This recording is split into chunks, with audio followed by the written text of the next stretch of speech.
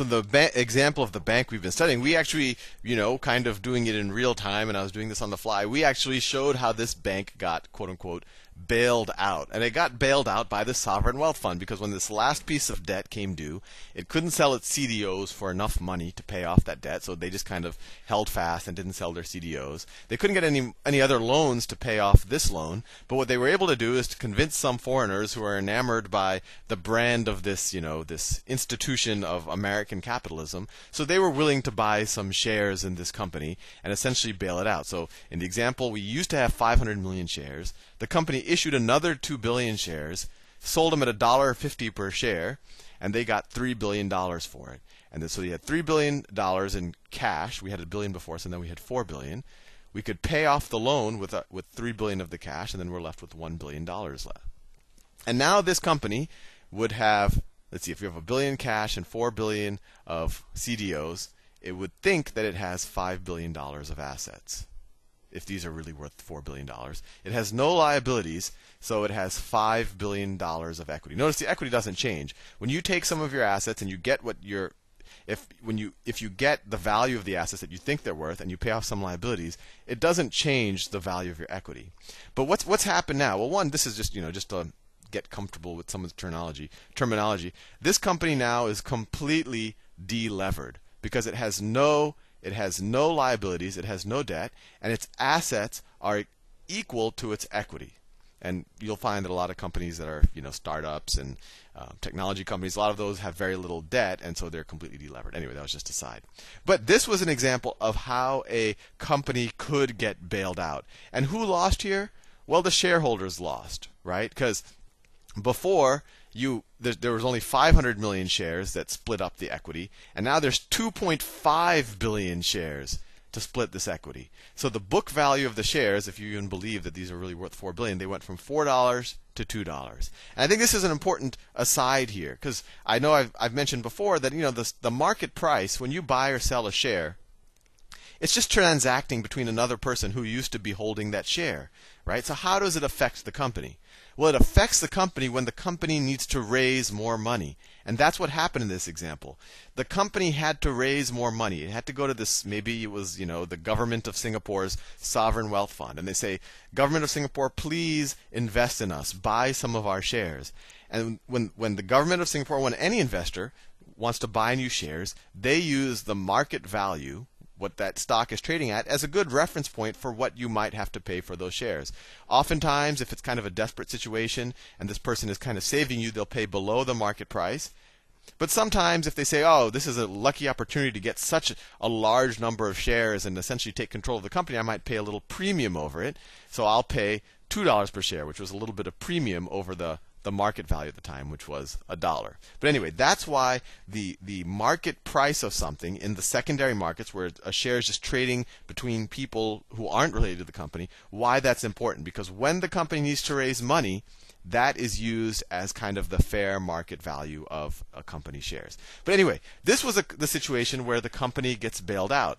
But what happens in the situation where it doesn't get bailed out? Let's do that. Let's say that the sovereign wealth fund never happened. Let me clear this. Let me see if I can. So the assets, I'll just write assets, had $1 billion of cash, 1 billion cash, and we have these 4 billion of CDOs. CDOs for a total of $5 billion. The liabilities, see, we had loan C. It's coming due for $3 billion. And then you had the equity, which is essentially the total assets minus the liability. So that's $2 billion. And that's split amongst 500 million shares. 500 million shares. Right? And that tells you that the book value per share is $4. $4 of book value per share. We're not going to worry right now what the market value of the shares are. So let's say they shop everything around. All of these sovereign wealth funds, they've got burned because they invested in Citibank last year, and the stock just continued to plummet. They invested in I think they invested in Merrill Lynch. All of these they invested in, and they just continue to plummet. So they've been burned. They don't want to be the last guy holding the potato. So there's no one who's willing to invest equity. So it just forces the issue. These people, Loan C, they say, you know what? We're not going to give you a new loan. You can't pay this loan because even if you sold these CDOs, you're only getting $1 for them. So we are going to force you into bankruptcy, and that's how bankruptcy happens. When you break one of they call it, the covenants with one of the people who lent you money. The covenants say, if you don't pay a loan within this amount of time, or if some other thing happens to your financials, you are then declared insolvent, and you go into bankruptcy. And what happens in bankruptcy? Well, in bankruptcy, the bankruptcy courts take receivership of all of your assets. So the bankruptcy courts take receivership of all of the assets. So they just say, okay, this is what you own. And you might get we're not going to go into the details now. I'll maybe do a whole series of videos on the details of bankruptcy. You might get some type of loan that helps you just continue to do business, because people have to figure out are they just going to restructure your liabilities, or are they just going to dissolve you because you're not a viable entity anymore. But anyway, the bankruptcy court will take hold of you, and essentially, let's assume that they're going to dissolve you. They will then split you amongst the stakeholders, the people who you owe money to. And actually, no, let's not say that they dissolve you. Let's say that everyone agrees that this brand is worth a lot, whatever we call it, Goldman Lynch or Lehman Sachs, whatever our brand is, it's worth a lot. No one wants to see it disappear. So what happens when you go into bankruptcy? Well, the creditors get first dibs on everything. So one way to think of it is Loan C gets first dibs on the assets, and then anything that's left over goes to the equity holders. So let's say the Loan C guys, they say, you know what, we like this, we want to keep this bank as an ongoing entity, but what we want to do is we just want to dump these CDOs. So the bankruptcy court, okay, yeah, we'll liquidate these CDOs just because everyone agrees that they're really shady. So they sell them, and they only get $1 billion for them. So they get $1 billion for these CDOs. So now we have $2 billion of assets. It's essentially $2 billion of cash, right?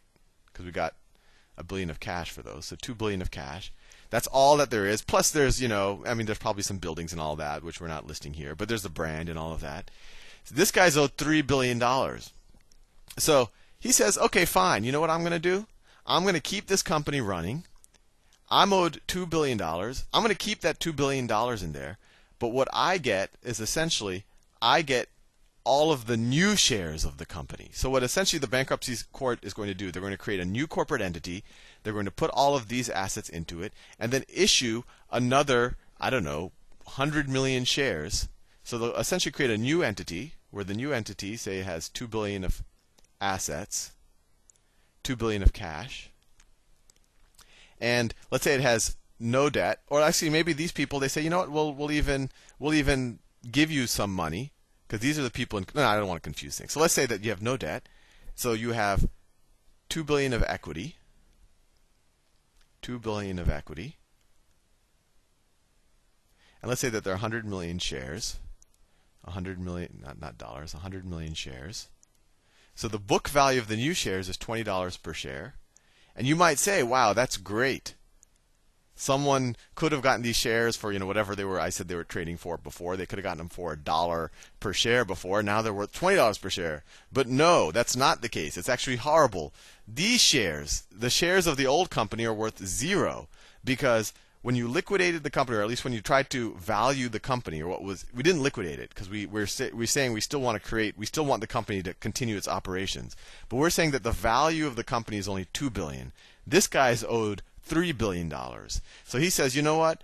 I should get the whole company, and I'm still getting, not everything that I deserve, but I'm going to get the whole company. So essentially, whoever lent Loan C, all of these shares are now their shares, and the equity holders get wiped out, the old equity holders. So those shares go to zero.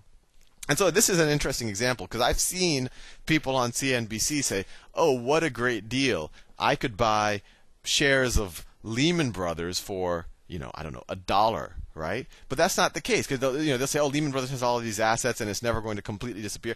That might be true to some degree, but Lehman Brothers' assets might be greater than its liabilities, which means that its equity is actually worth negative. So that dollar isn't a great deal. If you really thought that Lehman Brothers in the long term was going to come back, what you might want to do is somehow try to become one of its bondholders, and then when it goes through bankruptcy, on the other side of the bankruptcy, you might end up in shares of the new bank, whatever it's called, Goldman Brothers or whatever. Anyway, I realize I'm out of time. In the next video, I'm going to put it all together and show you, one, why our financial system is freezing, and two, what the government's bailout is attempting to do. See you in the next video.